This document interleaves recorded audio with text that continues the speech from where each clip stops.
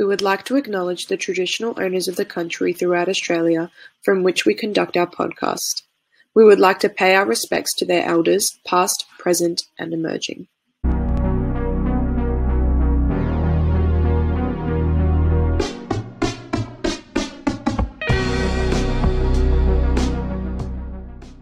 Hey guys, welcome back to Beers and Tears. Today we are joined with a member of Shag Rock, Nick. So do you want to give us like a rundown on where the name of Shag Rock came from? So Shag Rock came from, there's actually a rock called Shag Rock at Stradbroke Island, just off the coast of Brisbane. And some of the boys in the band used to go surfing there. And so when we needed a band name, because we were sort of playing rock music, I guess, we're just like, oh, why don't we call it Shag Rock? And at first we were like, that's dumb. That sounds stupid. But then we thought of all these other names and had a little like competition.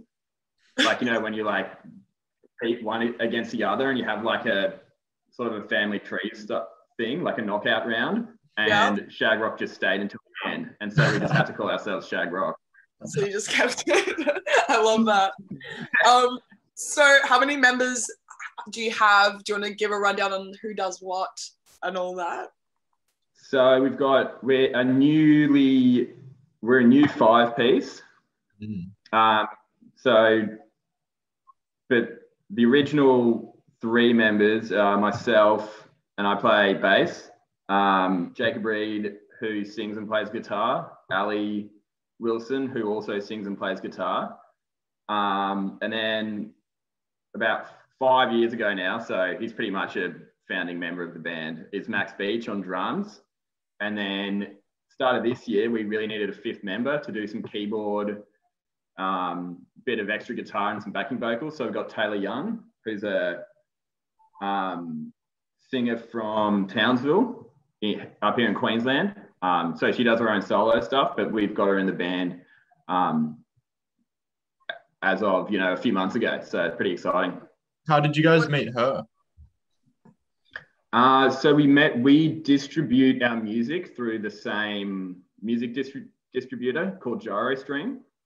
They're based up in Brisbane here. They're actually the only Australian-based music distributor, I think. Everyone else goes offshore for it. So it's pretty cool. And we just met in the office, the Gyrostream offices in the Valley in Brisbane, and hit it off. And we were looking for a 5th member. So she sounded perfect and she was keen to do it.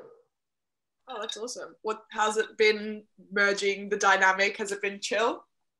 Yeah, it's been great. I mean, everyone's like, we're a pretty chill band. Like, we don't have many egos or like big, huge personalities in the band, and Taylor's exactly the same. So we hit it off straight away, pretty much. Yeah, sweet. That's awesome. So what's your guys' writing process like? Does one particular person write, someone else makes the music? How do you guys go about it? So it's most of the time, unless we're like really jamming together for like weeks on end, which we've done sometimes, it's Ali or Jacob bring some like guitar chords and lyrics to a practice session.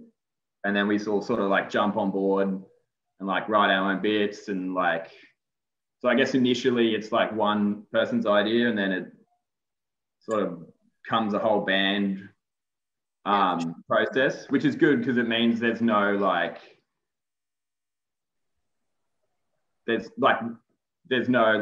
because you're not, a non-drummer will never write like a drum bit. Like we sort of trust each other to like, it's not like, it's like the opposite of Kevin Parker, if you know what I mean. Which is good because it keeps the vibe really creative and like communal. So even though someone might have brought the idea to the band, you'll never hear someone say, no, like the bass line has to go like this, or like this is what the vocals should be. It's like everyone's trust to sort of like input in their own way, which is that's so good. Probably kept the band going this long. no arguments there. How did you guys all meet and come to become? So myself, Alex, and Jacob, the two singers, we went to high school together. So we've known each other since we were about 10 years old. And so in end of grade 11, I think it was, we decided to start a band because we all played guitar. And we had a few other schoolmates who played drums and keyboard who have since left the band.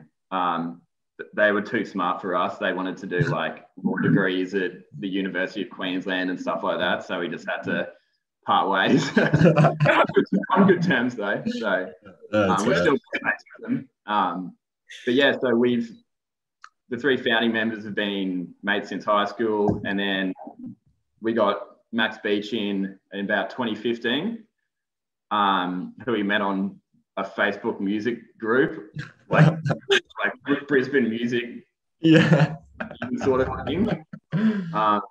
We put out a call for a drummer, and he was probably the only one under 30 that replied.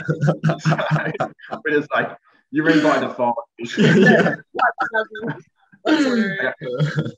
But it turned out well because he's probably like one of the best drummers in Brisbane. So sounds like a score there, though.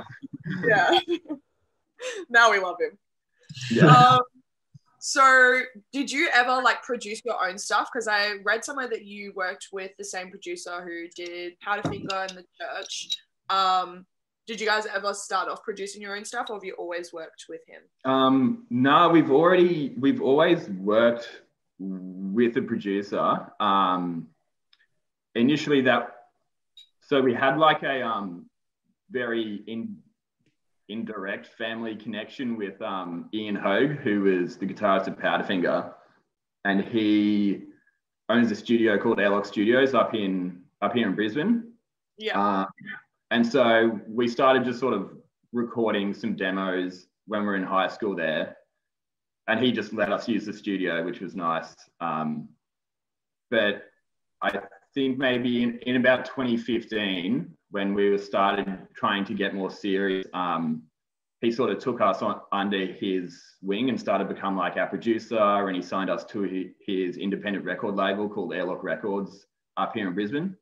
And so he started to come on board a bit more directly and like sort of mentor us in a way.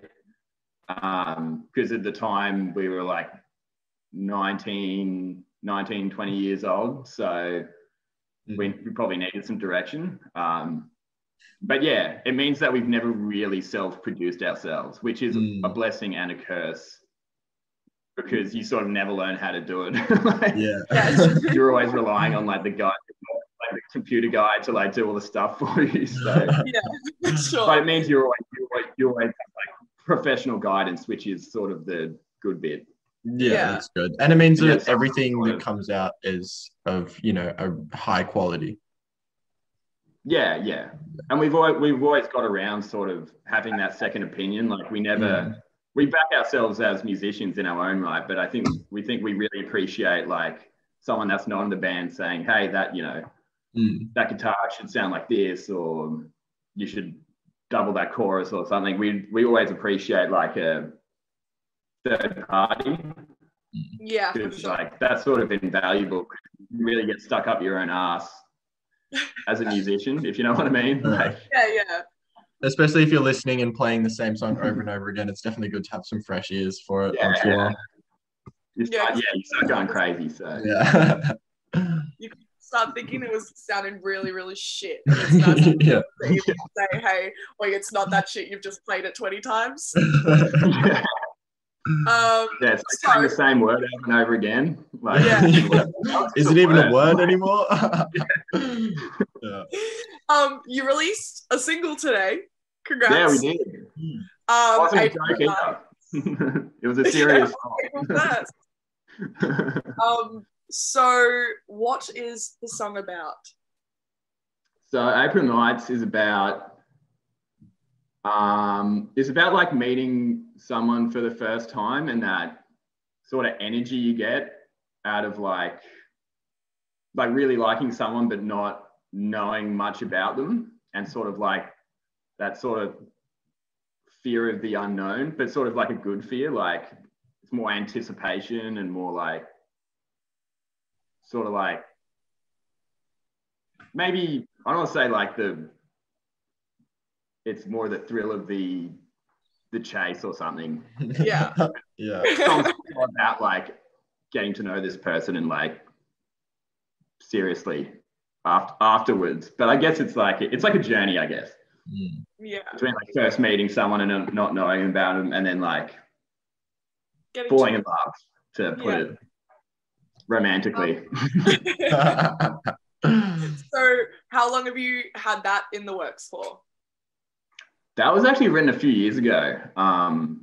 Maybe just after we released our first album. So like going back like 2-3 years now. But a lot of songs on this record that we have coming up in a few months, some of them span like even before our first record. So we were thinking about putting them on our first record, and then we thought they weren't good enough, and going back to the blueprint or whatever that saying is, and then like and like so some of them go back 4 or 5 years. So wow. We never really just like chuck a song away. We always just, if it's not strong enough at the time, we always just put it in some hard drive somewhere, and we're always keen to revisit it later.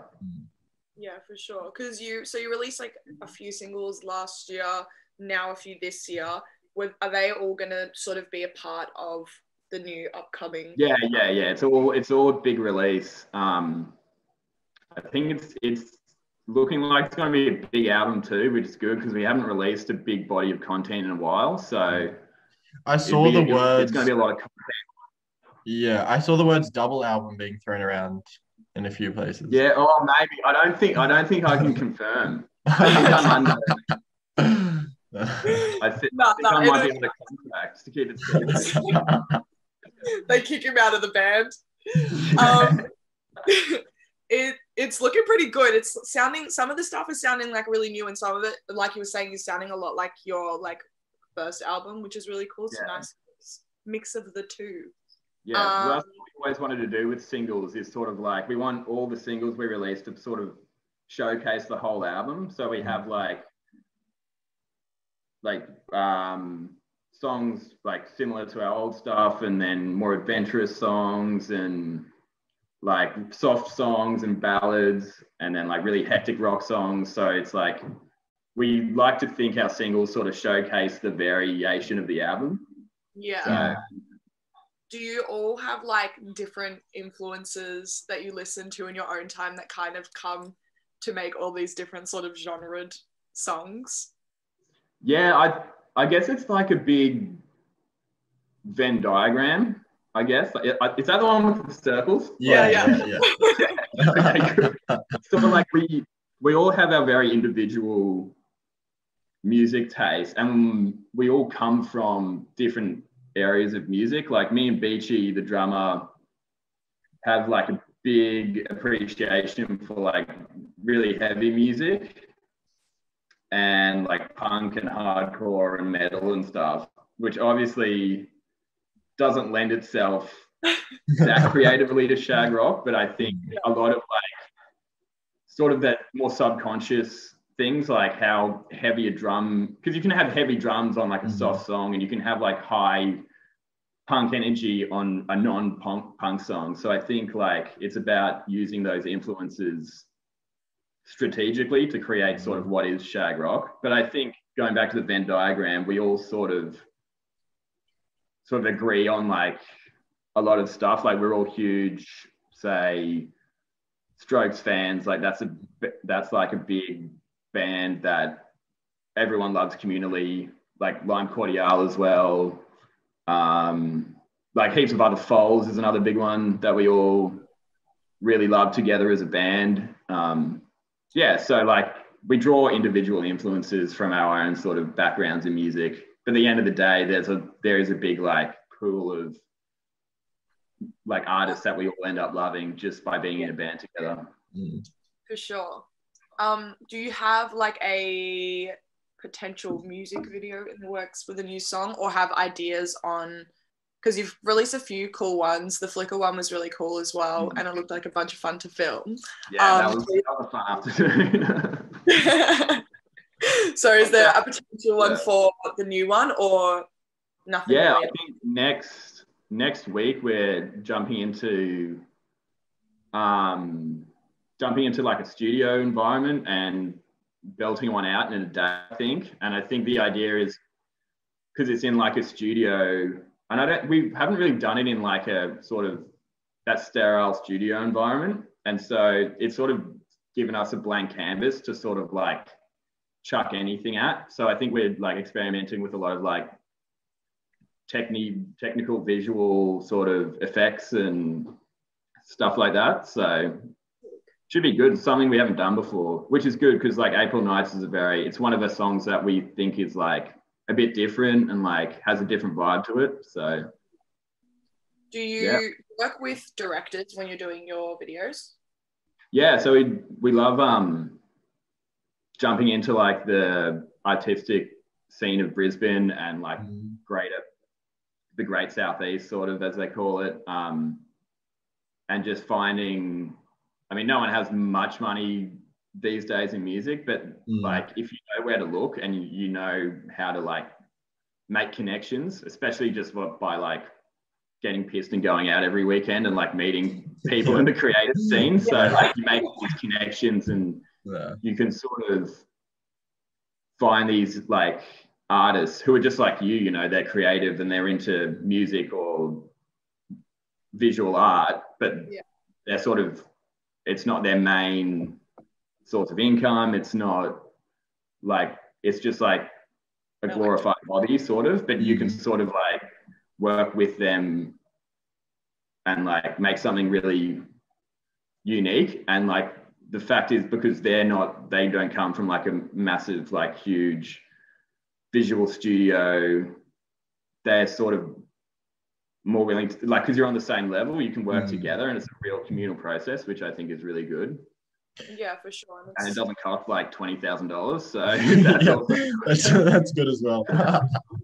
And it's also a nice sense of community as well. Like I think it was always like really sick to meet like some people you just never expect. Like I randomly was at a gig the other week and this person next to me like came up to me and told me I smelled really nice, and I was like, oh yeah, thanks. And then they were like, oh yeah, I designed the merch here, and I was like, what the fuck? It's so random, and it's like the people you would least expect, and they're the coolest things ever. Yeah, that was just a random. That was nice then too. Yeah. Exactly. We've just gone on a random tangent. We've noticed that you haven't ever. Do you collaborate with other artists ever? If not, who would you like to collaborate with? Yeah, I guess we haven't. We'd definitely like to. I think it just hasn't naturally like happened. And if it hadn't like naturally just happened through like networking or the creative process, I don't think we would go out at this stage and like force it to happen. Like we're not there going like, oh, we need someone to feature on this song and like sending out 20 emails. But like we'd definitely be open to it in the future if it happened naturally. Like we started writing with someone or met someone like that. But I think like a dream collaborator, I don't know. I don't want to speak for the whole band. What about for you? Yeah. Me. Struth. Maybe go a bit left of center and maybe write like a real funky song and get like a TK Mizer in it or something. Ooh, that'd be cool. Like a female hip hop vibe going. That would so work for you guys. I think it would. Yeah, that would be I'm sick. I'm keen to see some TK and Shagrock collaboration. So you played a few gigs, in Feb, was it? I don't know when it was. You sold them out. Was that your first gigs back? Yeah, the first like real gigs. We played some like really weird COVID gigs, like where there was like 50 people maximum, and then everyone had to sit down. Mm. So, which was good. We were just like grateful to play music. But like we didn't really call them gigs. It was just sort of like sit down sesh. So yeah, it's like some sort of it's like a meet and greet, but you got a show as well. Like, yeah. I know it's very intimate, so I guess that's a plus. But yeah, these April shows in Brisbane and the Gold Coast, they were our first like stand-up shows with a proper mosh pit, and it was just like it was sort of like you'd gone to a different dimension because it was so weird. After like a year of just socially distancing and lockdowns, it was so weird. It was sort of gross kind of to see all these people like sweaty jumping together. Like I'm so socially conditioned to think like, ew guys, come on, 1.5 meters, what are you doing? But yeah, it was so wild to be able to play like that again. And I think everyone just had like the best time. Yeah. Did you guys end up doing any like live stream shows, or you didn't really venture? Yeah, we did. Definitely all chucked together at the last minute, like acoustically. Yeah. So hopefully they're like lost to the internet. they were very DIY. But yeah, we did a few. We did I think we did an Isolate and a this one in New Zealand that I can't remember the name of. But I guess that was something to do in like peak lockdown, like nothing open. But yeah, they were sort of weird. We're sort of weird people in front of cameras. We're not naturally like. Yeah. I feel like any setting that was live stream was a bit awkward. Yeah, I think your music, it's like people love to mosh. And it's so awkward when you're playing and there's a crowd, but there's no crowd. So you can't really bust off anything. Yeah, but I guess it opened like the band up to different, markets. Like, old people that might like us could sit in their living room with some like triple brie and a glass of wine and watch some Shag Rock. So that's how I listen to Shag Rock. Triple brie, glass of Shiraz. So do you have any shows coming up that you guys we did. We were planning a charity show for the a youth charity called Turn It Up in the Sunny Coast, but that got pushed back to mid-year, I think. We were playing that with Tia Costello and Toxic Fox and like a few other like bands that we're like good mates with. So that would have been fun. And it was like going to go to head like full ball proper gig, but then we had this like crack lockdown. And now like they've just cancelled. So which is a shame because now like we locked down so well so that we're coming out of lockdown in like half an hour now. So if they stayed the course, they probably could have played it, but you got to be pretty cautious these days. So yeah, for sure. But other than that, we're releasing an album mid-year. Do you have a set date for it? I don't think I can say specifics, but June. Whoa. June something. Okay, all right. Take it. Get it in your diaries. Just block it. That's gone straight in the calendar. The whole of June. Just the whole of June. But yeah, we'll definitely be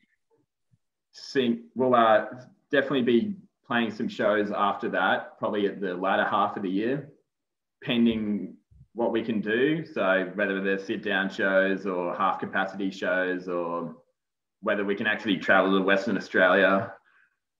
But doing a tour? Yeah, definitely like gonna tour as soon as possible. But I guess like we just have to be ready for whatever. The inevitable. Like I think, and fans sort of know that now. So even if the show's in 2 hours, you're still like, there's a chance, Yeah.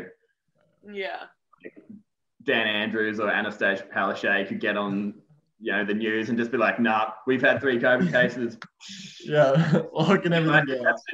That's just the new world, I guess, we live in now. So yeah, as long as everyone appreciates like the effort that goes in and like doesn't get too angry at the band if we get like locked out of a state or like can't play a show.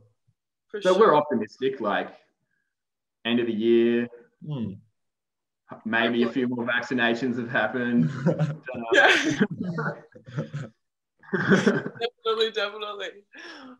Well, thank you so much for joining us today. It's been lovely chatting with you. Keen for the album in June, whenever it is, and hopefully we get to see you at a show at some point in whatever state we happen to be in. And yeah, definitely. Hopefully we can have a beer together, standing up. That would be incredible. That's nice and sweaty and gross at some venue. Cheers, guys, for the chat. Really appreciate it.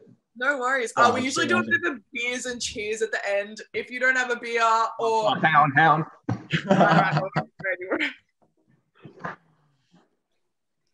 He's gone for the run. Gone for the runner. Like one of those, like, in the horse races. He's gone for the runner. Place your bets. Half a bottle of wine. Beautiful. Where's the free breeze, dude? Yeah, we need some breeze and wine. That's how you should be listening to Shag Rock. That's your official opinion. Absolutely. Cheers, dude. Cheers. Cheers. Yummy. It's not even midnight here.